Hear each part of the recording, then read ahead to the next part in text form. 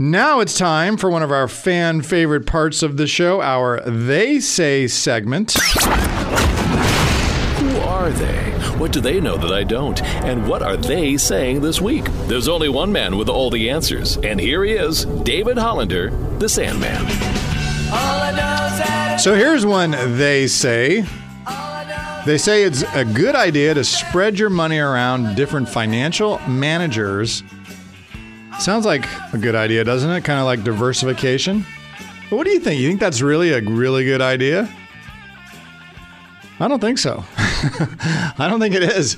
Because I don't know about you, but as we age, I mean, I find this happening to me every day. In fact, last night, Sheila and I were sitting around and, oh, that hurts. Yep. As you get older, you start to forget things. You start to misplace things. Yes, that's just part of getting older. And we don't recover as fast as we used to. And yeah, so your money's no different. And having your money all over the place can be a problem. Again, I'm going to talk about Pam. I'm sorry, Pam, I'm picking on you this morning. But Pam called us a couple of weeks ago. She's listening to the show. She wants to retire early. Got a new boss, doesn't like the guy. She's tired of really working remotely. And she just wants to quit. She's had it. But of course, before she does that, she wants to make sure that she can. That was really smart of her to pick up the phone and call us. So she did. And as we were going through things that she had forgot about, she says to me, I've got this account over here. I got this account over here. And guess what? She forgot about this 401k she had like 25 years ago. And she had put a little money in it. And all of a sudden, now it's worth about $25,000. And it was just sitting over there.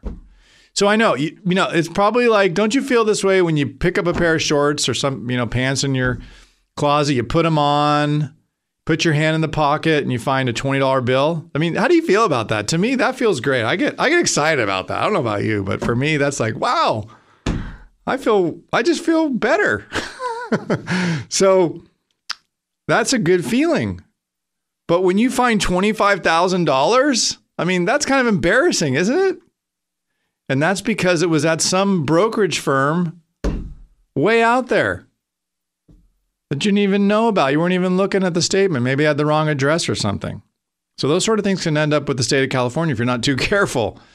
So anyway, that's why I think it makes a heck of a lot of sense to keep all of your investments at one institution. Notice how I said that. Doesn't mean that you have it all with one fund or all in one stock, because I don't think that's a good idea. But you can have one custodian who is like a shopping basket that just kind of holds it all for you. So you can look in the basket and you can say, oh yeah, I got that little Jell-O over there, and I got my milk right there, and I got my corn right there. Mm-hmm. I didn't have any corn. Oh, that's right. I forgot about that. Anyway, so let's not get started with that. So, gosh, that's right. Even your 401k. Yeah, I mean, you're saying, look, I don't know I can have my 401k in my basket. Yes, you can. A lot of people don't know this. I did the whole show last week on this subject. So go to our podcast, pyaradio.com, and listen to last week's podcast, where I showed you how to take your 401k, even if you're still working, and put it in your basket.